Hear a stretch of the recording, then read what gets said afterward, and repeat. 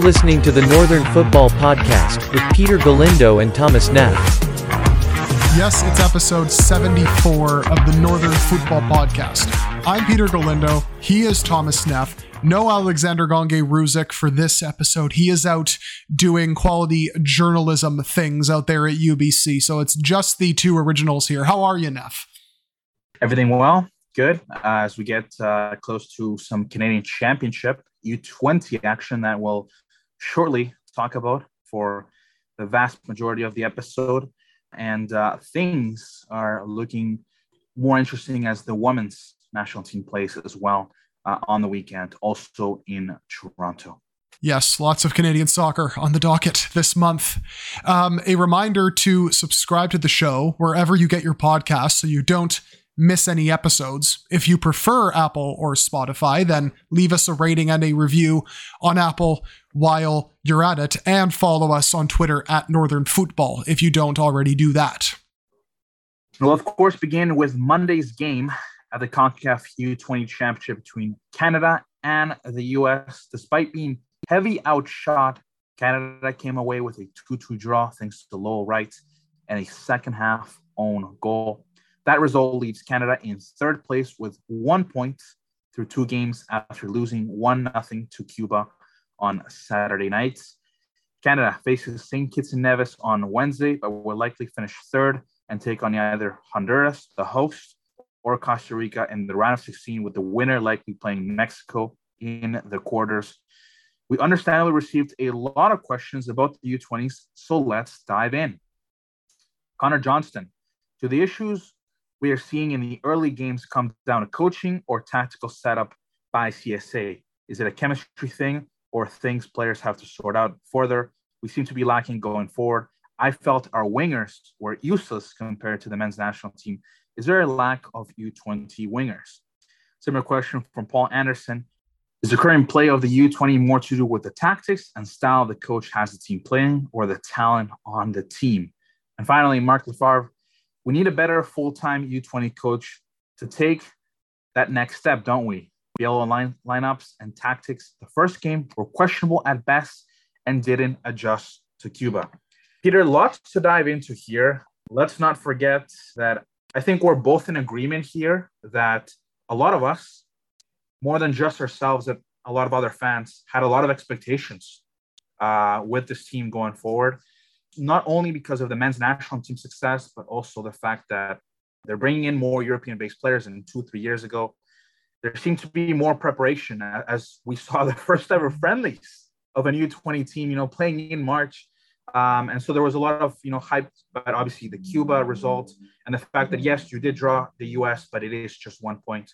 What do you make of all this? Yeah, that's the big question throughout this entire tournament so far for Canada is it a talent issue or is it a coaching issue? Because if you look back to the under-23s last year, and maybe the talent from back to front wasn't all there. Like, I think they had pretty solid center backs. They had good attackers. The midfield was maybe a little lightweight on that under-23 squad, but still a decent amount of professional pedigree across the pitch. And just through a simple lack of familiarity and chemistry, that is what landed them in the situation they were in, where they had to face Mexico in a do-or-die game to qualify for the Olympics. They didn't do it, understandably so. And everyone was looking at that and thinking, well, Biello made some very weird tactical decisions, kept insisting on playing from the back when he doesn't really have the personnel to do it, benching Lucas Dias for as long as he did when he very clearly looked like he could inject some sort of improvisation into that team. And you see similar things with the under-20s. As I wrote after I watched the Cuba game, having missed it live, when I saw the 11, I thought to myself, that's a midfield that doesn't have a lot of creativity in it, and you're probably going to end up a little bit in the lurch, let's say. And that's exactly what happened. They didn't look like they were on the same page, the entire team that is, apart from some left-sided combinations against Cuba between, Henry Poku and Catavolo. There was really nothing in terms of ball progression into the final third. And when the ball got to the final third, there was very little clear-cut chances, little creativity, anything of the sort. And we saw the same thing against the US. The difference being Canada, I think, had the excuse of, okay, we're going to sit back here. We're going to cede the initiative and just make the US break us down. And then when we can, counter down the flanks through Franklin and Poku, get Lowell Wright dropping deep, maybe spread the ball around a little bit. And none of that really happened, because even off the ball, sure, there were some good shifts put in by Justin Smith. Rita Zuhir had some moments. I thought Gabriel Pellegrino had a better game than he did in the first game. Certainly off the ball he did. But overall, Canada was overrun the entire game against the US. They put up 2.6 expected goals, the US, and were probably unfortunate not to score 3 or 4 when you look at the quality of the chances they were producing on the regular. And they just looked disjointed, Canada. They didn't know how to handle the quick give and goes from the US. The US looked faster. So I think part of it is a little bit to do with lack of familiarity. And I think the other side of it too is tactical, because I would have thought Biello would have gone 3-5-2 from the start, to be honest with you, just given that the center backs aren't the quickest when it comes to acceleration. You have very dynamic wing backs led by Poku and Franklin. Even Noah Batne, I think, is a pretty good attack-minded wing back. We didn't see that in the Cuba game, but regardless. And then you don't have a very creative midfield, so you can rely on the flanks and your strikers, whether that's Habibullah, Wright. It's really a combination of both of those things. I don't think Biello is the coach who is going to unlock a lot of the attacking potential on this team. But when it comes to the organization, when it comes to managing games, you maybe expected a bit more, but there are certain tactical things, which we're going to get into later on because people did ask specific things, that just leave me scratching my head a little bit. And on Connor's question about the lack of under 20 wingers, or, just in terms of whether the wingers were useless compared to the senior team, there are quite a few wingers in this under 20 player pool. That's what's surprising to me here. You just look past the likes of Jean-Daniel Assis, Jesse Costa, Cam Habibullah. There were guys who didn't make the squad who can also do a job as a winger. Matthew Catavola, we saw him on the left against Cuba, although I don't necessarily like him as a winger. I like him kind of playing in that more free role. You have Georgi Atanasov, who, by the way, is playing professionally. So he would have been a really good addition to have on the team. Antoine Coupland can play on the wing, although I don't know if he maybe would have added a whole lot more than what we see. Lucas Dias, if he wanted to have come, can also play on the wing as well. Those are just the names off the top of my head. Ronan Krat, Luca Koleosho, the names are just kind of coming to me as I kind of think about it. And even Jaquil Marshall-Ruddy too, who's obviously hurt. So it's not really a lack of options. I just think that they haven't been given the right setup or the right situation to really, I guess, explode. And it's weird because when you look at the April matches, based on what I was told at least, a lot of the players playing on the wing, mainly Costa and Habibullah, apparently impressed. So how does it go from that to when you're going into a competitive setting on a less than stellar pitch, yes, and you're playing every other day, but how does it go from that to suddenly they can't look like they can get out of each other's way? Continuing now with the list of questions, Dan Clark, big picture, how worried should we be that the U20s look lackluster? Eventually that will catch up with the program and expose the lack of depth in the Canadian men's player pool, right? That's an interesting question. I think it's easy to say this, I understand. And I know we were hyping up this group as much as we were, but even if they were playing well, I'd say this. We're talking about 16, 17, and 18-year-old kids for the most part here, right? Some of them haven't even made their professional debuts yet, mainly the European-based guys, Justin Smith aside. And you're playing in a tournament in Honduras where it's been constantly raining. The pitches are heavy. Yes, it works that way for both teams. But when you are at that age, players develop at different speeds and in different circumstances. I think if one or two players struggle in the odd game, that doesn't mean we've overrated them. That doesn't mean we've underrated them, and vice versa if they were playing well, right? It doesn't mean that we were right. A lot of things can still happen. So what I would say is the fact that they don't look too cohesive yet is a concern in terms of the actual tournament, in terms of Canada qualifying for either of the Under-20 World Cup or the Olympics. But when it comes to the players themselves, what matters is how they're progressing at the club level, because that is ultimately who is responsible with their development. And as long as things are going well there and they're progressing well, I think that's what matters here. Because keep in mind too, a lot of these players are probably not going to feature until maybe the latter half of the 2026 cycle. So there's still a couple more years left until I think they're not even fully ripe, but starting to get there where they can begin to contribute at the senior level.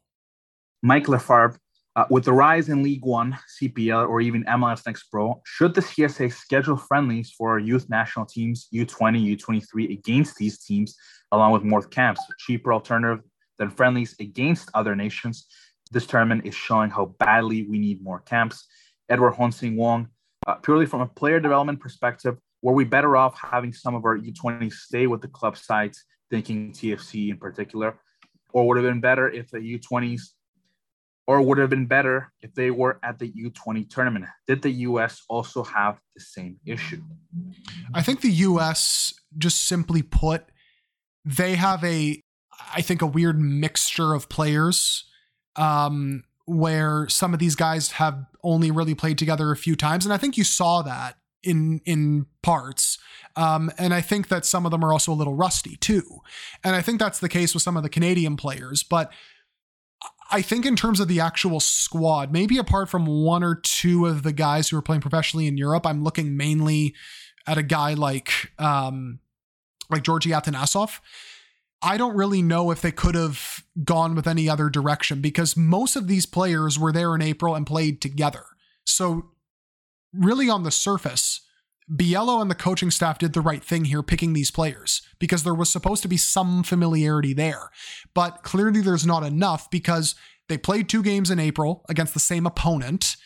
And those are the only 2 times they played together before the tournament even started. And yeah, some of these guys played together at club level, like Ben Alexander and Matteo Campagna in Vancouver, all the Montreal guys, of course. But it's a lot different when you're doing it for a different coach with different teammates around you. So I think if they had, let's say, the January camp and then let's say an April camp, would that have benefited them a bit more to get 4 games under their belt over the course of 3-4 months? Probably, yes. Dan Clark, what are your opinions on the CanPL players versus the MLS and European Academy players? Does the professional environment the CanPL players are in give them an advantage in these types of youth tournaments? Yeah, that's the interesting thing here. Because after April, I was informed that the MLS and CPL players seem to be more prepared for the level, I'm talking in general, of the under-20s than the European guys. And I think that makes sense because a lot of the CPL and MLS guys are playing professionally. So, and I think you see that at times with, for example, Lowell Wright. I mean, that goal he scored yesterday, that's probably a benefit of playing against grown men every week in that he can outmuscle these under 20 defenders with relative ease. He can anticipate where they're going to be challenging him at. He can use his very good close control to get around them. And also the same thing with guys like Justin Smith, who very clearly is composed under pressure, whereas a guy like Jamie Knight-Labelle is flustered when he is pressed and he's on the ball. Now that's going to, I think, get eradicated with time because remember, he's 17 years old and literally just made the step up to Bristol City's developmental under 23 squad. It was already a pretty big step up for him to make going from the under 18s before to the under 23s. Now he's starting for Canada at what is essentially a do or die tournament to get to the under 20 World Cup and the Olympics. So again, you kind of have to look at it with context in a way, but certainly that is the consensus, right? Really, Justin Smith aside, the other European-based players, I think it took them that Cuba game to kind of get their feet wet and get used to the pace of play. Against the US in general, maybe Knight-Labelle aside, I thought they actually handled themselves decently well. So we'll see now if this St. Kitts game kind of gets them their confidence back. And then when they start the round of 16 against, again, another quality opponent, whether that's Honduras or Costa Rica, if that maybe gets them on the right track here. But even the even the MLS and CPL guys at times have had their struggles too. They've been playing very conservatively, which I find very strange. There have been times when Kwasi Poku has had acres of space to run into, or he can beat his man for pace and just chooses to stop and then pass it back when you can very clearly catch a team on the counter. Little things like that have been kind of hurting them as well, which has then led to transitions the other way. And Kelly, I'm guessing it could be fixture conjunction, but any idea why Canada isn't pressing more? We don't have a ton of technical skill at number 10, and similarly out wide, our midfielder is 6'8", which lends itself into a pressing style. The fixture conjunction that Shane talks about is 2 days in between games. Yeah, they're playing every other day, basically. So I think that's certainly part of it, 100%, because even Cuba, when they were pressing Canada, they did it selectively. And to Canada's credit against the US, they were putting a little bit of pressure here and there. But I think that's largely what it comes down to. Because I think that in a normal setting, even if they were playing every 3 or 4 days, I think you'd see Canada pressing a little more aggressively because as the question points out there, they do have the personnel to be able to do it, win possession back quickly, get it forward as quickly as possible, and then try to pounce on the counter through the wings, which is where I think their strengths in general probably lie more so than centrally when it comes to creativity. Richard, where's the support for our ball carriers? Eustáquio always provides a passing option on the Canadian senior national team. Why isn't this happening for the Canaman T20? Well, it's hard to find a player of Eustáquio's caliber on the youth level. Yeah, it's true. Justin Smith is doing that role, I think, as best as he can, but there are still times when, and I know we're probably going to get into this a little bit with the next question, but there are times when Canada just isn't giving each other options to provide an outlet pass. And it's very simple stuff. And that's what makes them so easy to play against when it comes to pressing them high. Because if that line of engagement is flustering the center backs to the point where they're hitting it long or they're committing a mistake and then a turnover happens, then teams are going to hone in on that, right? And the best way to do that is by giving yourself a wide outlet, by creating those triangles. And you need midfielders to do that because you have the fullbacks out wide that you can pass to, but then you need to have someone in front of you as well to kind of draw one of the players or at least keep them honest a little bit. Like, okay, do I press the center back or do I kind of mark his outlet? Like, then it gives you many, many possibilities to play out from the back. So Smith is trying to occupy that role as best as he can. The problem is if he's the only guy doing it, guess what? He's easy to mark. And that's when sometimes he gets himself in a bit of trouble. The few times he's gotten himself into trouble is when there have been 2 guys around him and they can very easily just knock him off the ball. And then thanks to CONCACAF officiating, he doesn't get the foul that he maybe expects to get. And then there's a chance the other way. Chris talks. Herman has recently been stubborn with playing out the back through the center backs. Biello has been stubborn this way since Olympic qualifying. Developing one system throughout programs is important long term. But when so much is on the line, it's dangerous. Should we be concerned? I know a lot of has to be said, how obviously Canada failed to qualify to the Olympics when they played March of last year. But how much does that fall on Biello? Because as much as we like to think that he is an upgrade on Olivieri, Biello still has much to prove on the youth side. Well, yeah, and that isn't Biello's style, really. Like, look at his Montreal teams, right? They were very much built on just being organized, striking on set pieces, but conceding a lot of set pieces on the other side, and just generally being a very difficult team to decipher. And I guess in tournament soccer, that's a benefit, because if you're trying to grind out results, that works. But when you've given up nearly 4 total expected goals in your 2 games and you've only put up 1 total expected goal basically through 2 games, then it's not working out. I admire the fact that the federation maybe wants the senior team all the way down to, the U15s to play the same style. I think that is actually quite good. It's beneficial because then if you have players playing at any of those levels and they come into the senior team, they're already used to the tactical framework. I think it helps a lot. But you also have to have the players to be able to play the system, right? And I think the likes of Campagna and Poku and Keyshawn Ferdinand can eventually get to that point where they're comfortable in possession under pressure, but right now I don't think they have it. And when you look at how Canada plays from the back right now, a very simple tweak they could do just at this tournament is you have Knight LaBelle and you have Campagna as your center backs.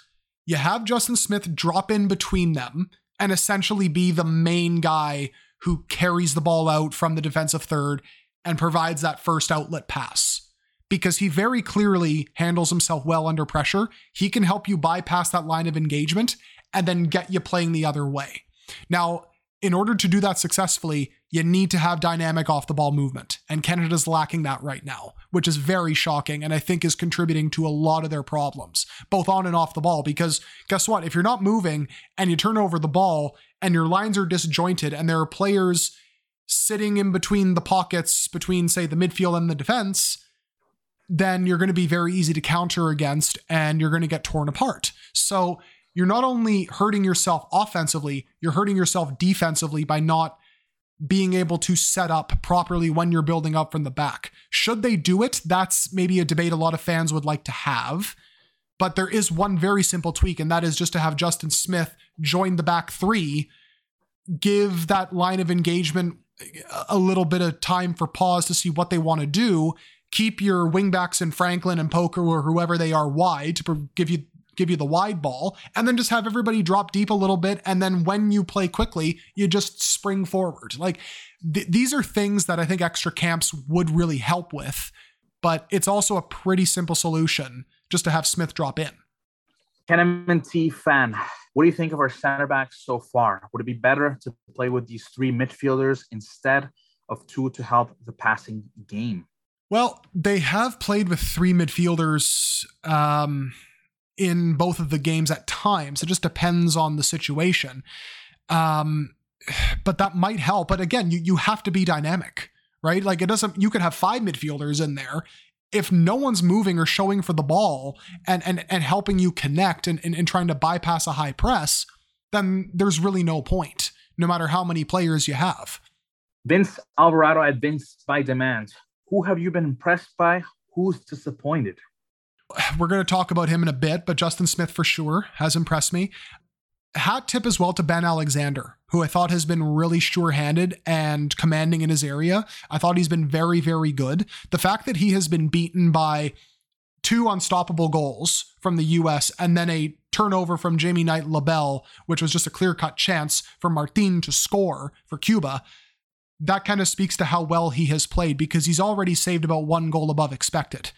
So he's kind of kept Canada alive in both of their games and have kind of kept them within distance, certainly in the case of Cuba, and then kept them in a game to get a result against the US already. Those would be the two that would come to mind.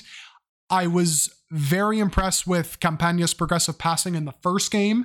Not so much in the second game, but he was under pressure a bit more. He clearly has a lot of work to do there. I thought Catavolo had flashes, but again, when your teammates aren't moving for you, sometimes it's hard to set up chances. And in terms of disappointing, Jesse Costa and Noah Batney had pretty anonymous games. Although the ball didn't really get to them as much, I thought that Canada was quite left side heavy.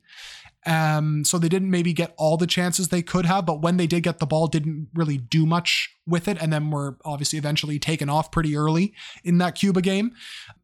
Knight LaBelle has been up and down. Again, he's 17 years old and has a lot of room for growth. And I think defensively, he's been pretty good when the game's in front of him. But on the ball, under pressure, and in transition, maybe still has a little bit of work to do in that regard. Jordan SC, how fast can we petition for Justin Smith to get on the national team? Andrew Thompson, is Justin Smith the second coming of Stephen Vittoria? Borion's Pants, Smith looked like a cut above for Canada. Do you think he's close to the senior side if he gets some minutes with Nice this season? And Michael Farb, good start to his season with a breakthrough at Nice. Justin Smith has a legit shot of being on the plane to Qatar, doesn't he? Yeah, see, that is the key. If he cracks Nice's first team, which he did at times last year, to be fair to him, but if he's playing semi-regularly, we know how much John Herdman loves seeing Canadian players playing in tier 1 leagues. And the fact that he can play as a 6 and as a center back might actually help his case. I'd say he has an outside shot. I don't think he gets in because I just think there's a little too much depth in front of him at this point in time.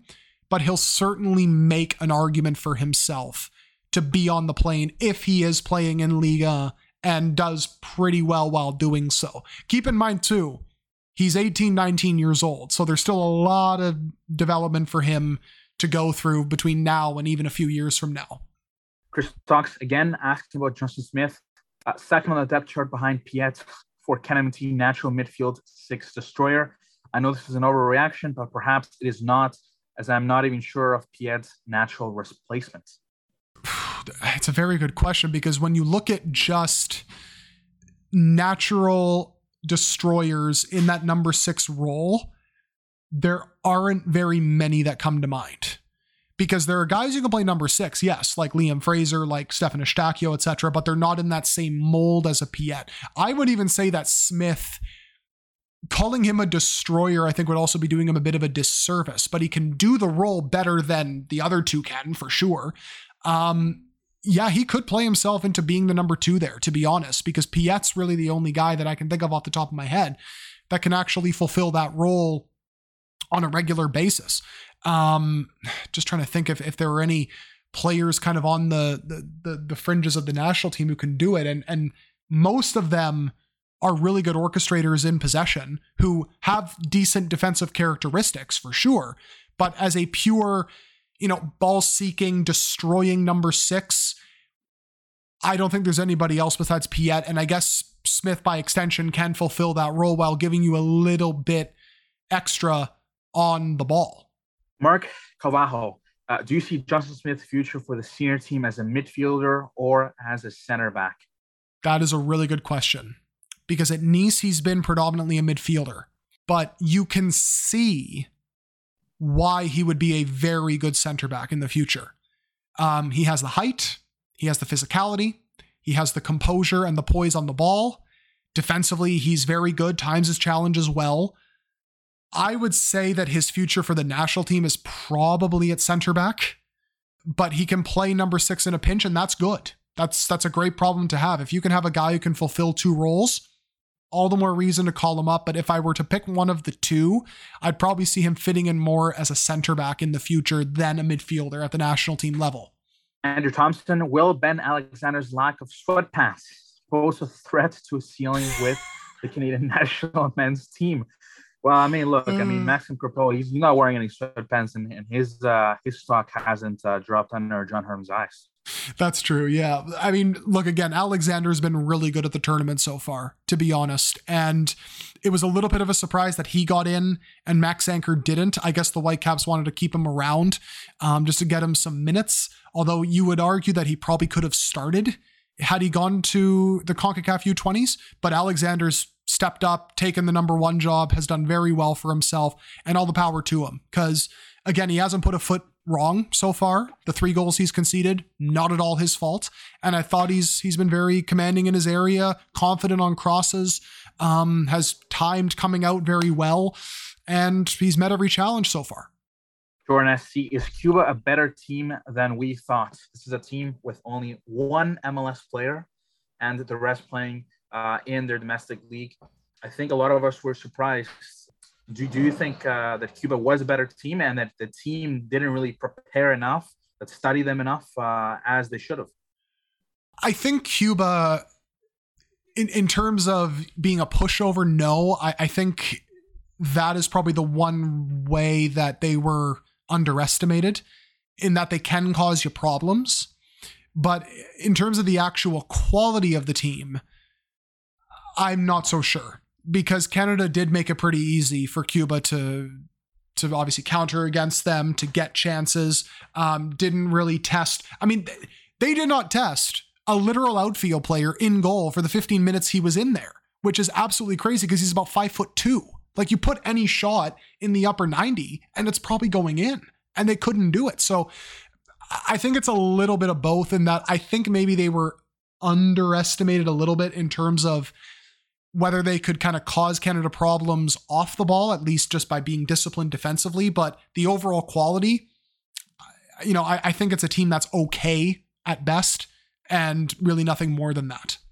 North fan Steve, why not play more of these Nations League and youth matches at neutral sites in, for example, Florida? The field conditions in Honduras are horrible. Let me tell you something. My colleagues in Honduras were even surprised themselves that Honduras was getting this U20 Youth Championship. That just goes to show that not even them believe in the conditions of the fields themselves. Yeah, that's usually where they play the games anyways, in the U.S., especially in Bradenton, where the IMG Academy is, where they have all the pitches. They're very solid facility. Yeah, and they're pristine pitches, exactly. So, I mean, Canada also played early round qualifiers there in March. So they're very clearly sufficient enough. Why they put it in Honduras, I don't know. Maybe that's just to, toss the Federation a bone or something. But man, if it's raining as much as it is, and the pitches already aren't the best quality, not the best idea to put it there. Someone who actually was going to miss the U20 game against Cuba if it hadn't been postponed. It does have its pros and cons for sure. Final question on the U20 section. How do we watch these games, and why is it so difficult to find them televised anywhere? You can watch it on One Soccer's YouTube channel. It's actually open to anyone to watch. And on the televised, actually, I don't think most U20 youth tournaments are not really televised anywhere. I remember South America, whenever a national team would go to the Toulon tournament, unless it was something like that, not these games are not mostly found on national television anywhere, not even alone Canada. Yeah. And even in South America, when the under-20s are happening there, they're not on the big networks in South America that often. They're maybe streamed on their websites, or maybe on like a secondary channel or something like that, but they're not usually that heavily televised. The under-20 World Cup, yes, you do see it on more channels, but the regional qualifying tournaments, no. On to domestic matters, shall we? Beginning with the Canadian Championship. The semifinals will be played Wednesday nights, beginning with Toronto FC hosting CF Montreal and the Vancouver Whitecaps welcoming York United. Only a one-match leg winner advances to the final. Anything you're watching for specifically in either game, and predictions on who will play the final?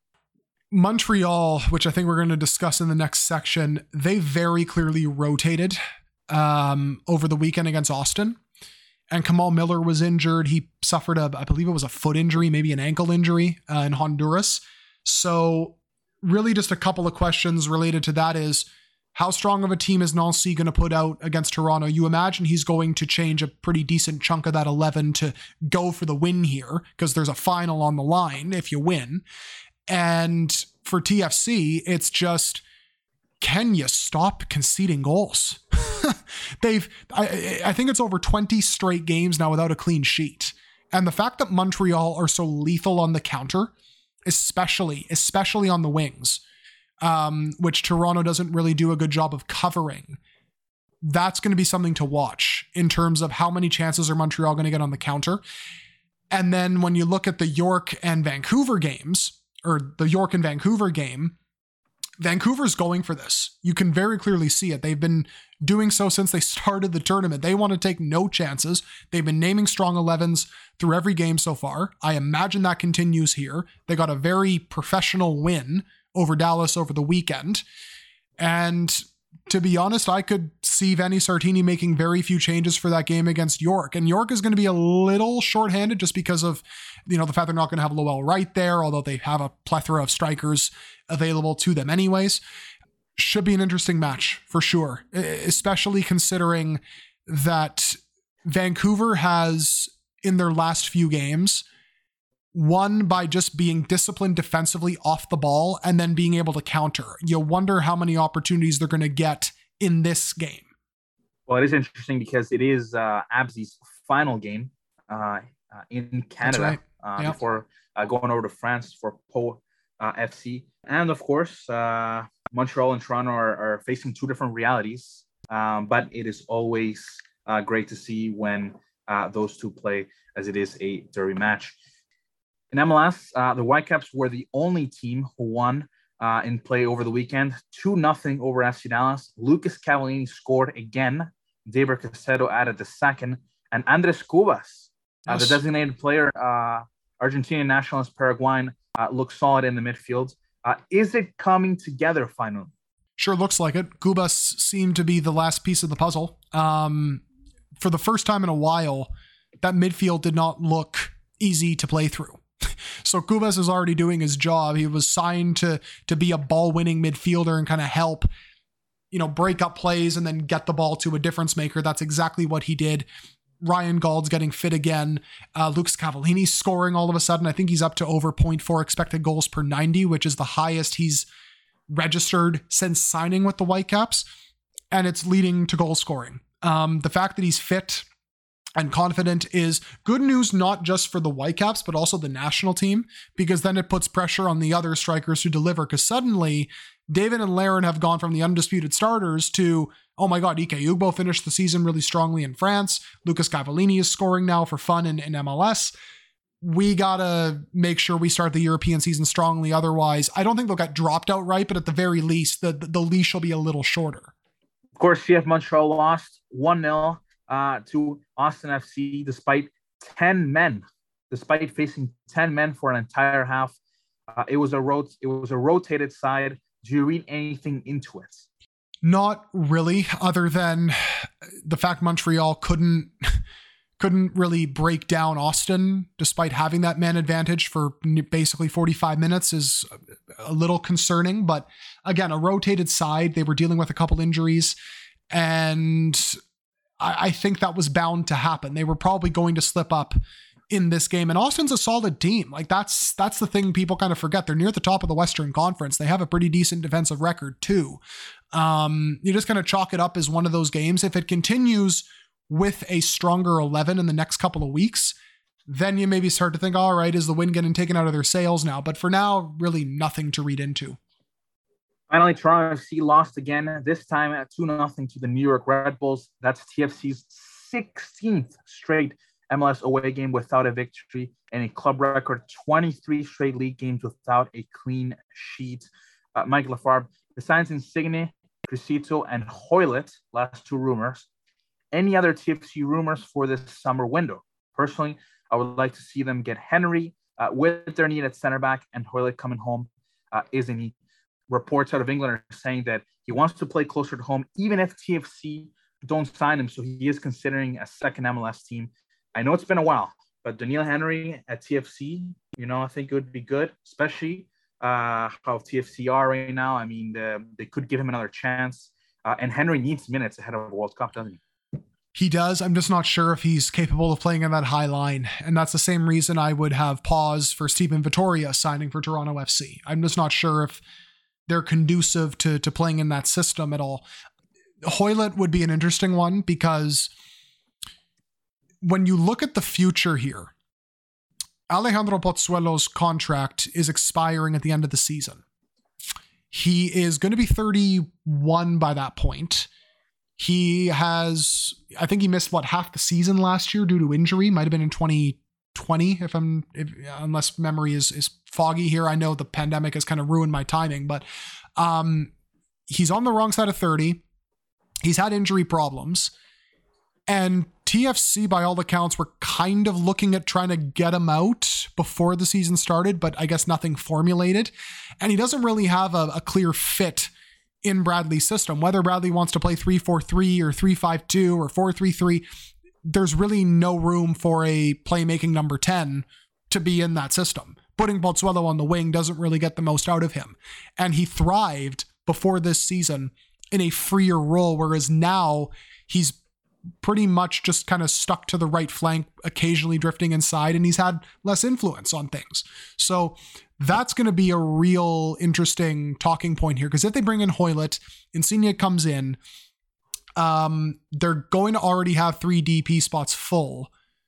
if you let Bolzuela walk, you can use that to, I think, sign a really, really good midfielder, which I think that team desperately needs.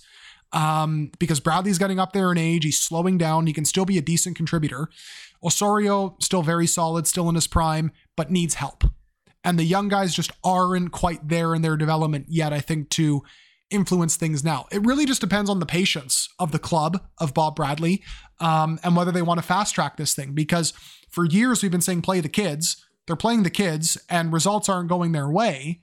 But I do think it has a little more to do with just the lack of, experience in the team. I think it's really a mixture of everything. I think tactically things just aren't really gelling right now. And the fact that they have young players out there is maybe a bit of a convenient excuse.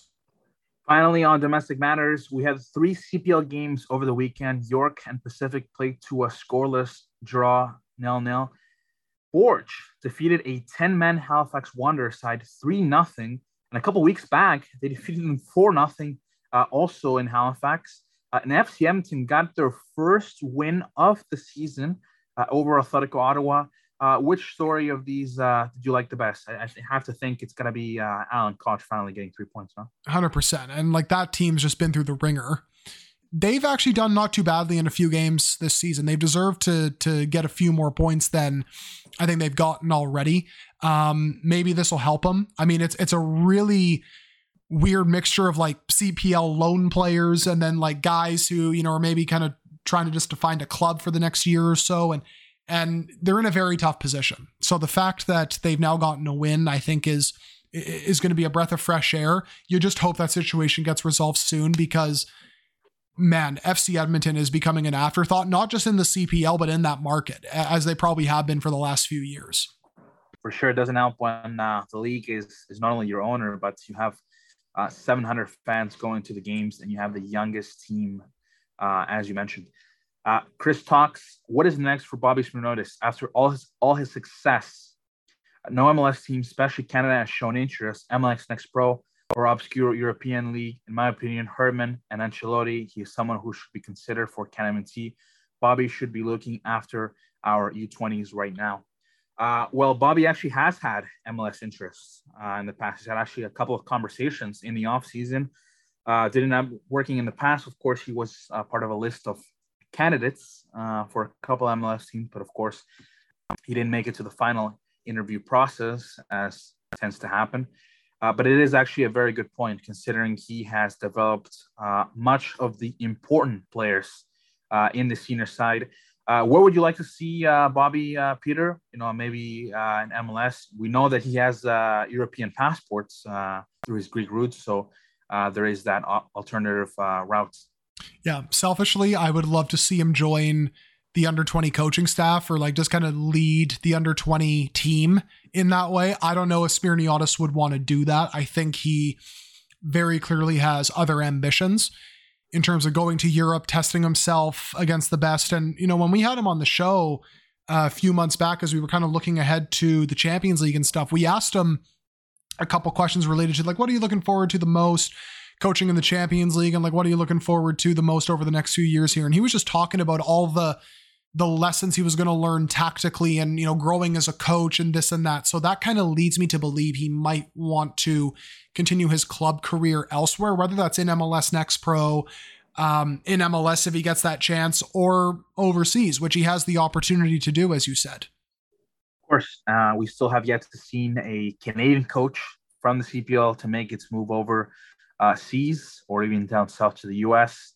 A couple of players have already done that, but not yet a coach. So hoping to see that happen sooner rather than later. News and notes. Vancouver and Toronto were officially named host cities for the 2026 World Cup. Edmonton, as we expected, is left out. No surprises. Any reaction now that the news is official?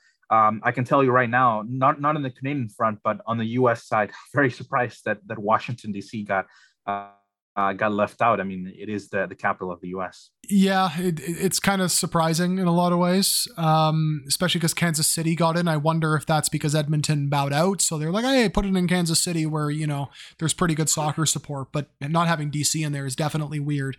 From a Canadian perspective, Vancouver's going to be a pretty big player in this thing. It looks like they're probably going to have the World Cup draw in Vancouver. They're slated to get, I think Dan Riccio of Sportsnet 650 reported this. They're going to get 6 games at the World Cup.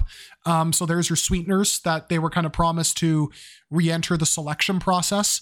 And you know what? It makes a lot of sense. It's a world-class city. It's a scenic city. It's a beautiful city. I know people in Toronto won't be happy, but you know, they have the capacity to host some pretty decent games. They might be able to even get a quarterfinal. I know you need 60,000 seats or more to do that, but maybe again, that could be another sweetener.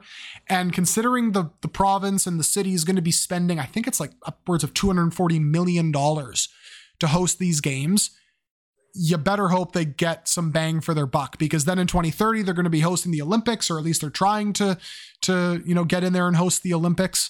So they're gonna have to pay for quite a bit of things here over the next, 8 years.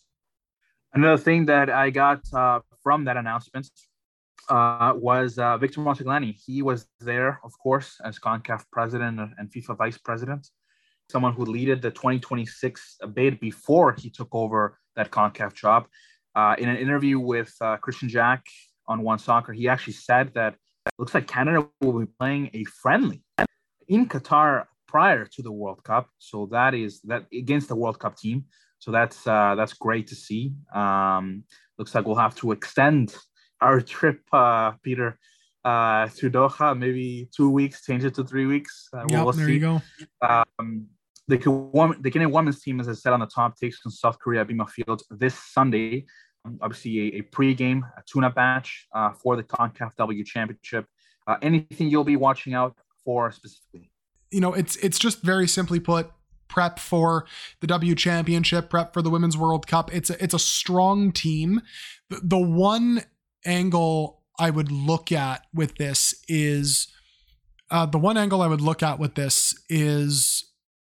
when you look at how Evelyn Vienne is doing in Sweden. She's on an absolute tear, which I kind of expected to happen a few weeks ago. I remember we were talking about how, her underlying numbers were really positive, and it was only a matter of time until she would end up, hitting a really hot run of form, and that's happening, right? She can't stop scoring. So I would love to see her get a start here and kind of show what she can do, because she has 13 caps, yes, but I feel like it's also coincided with maybe times when her form is starting to take a turn for the worst, whereas now she's in really hot form. So I'd love to see what she can do with a start here and see if she can kind of carry it forward.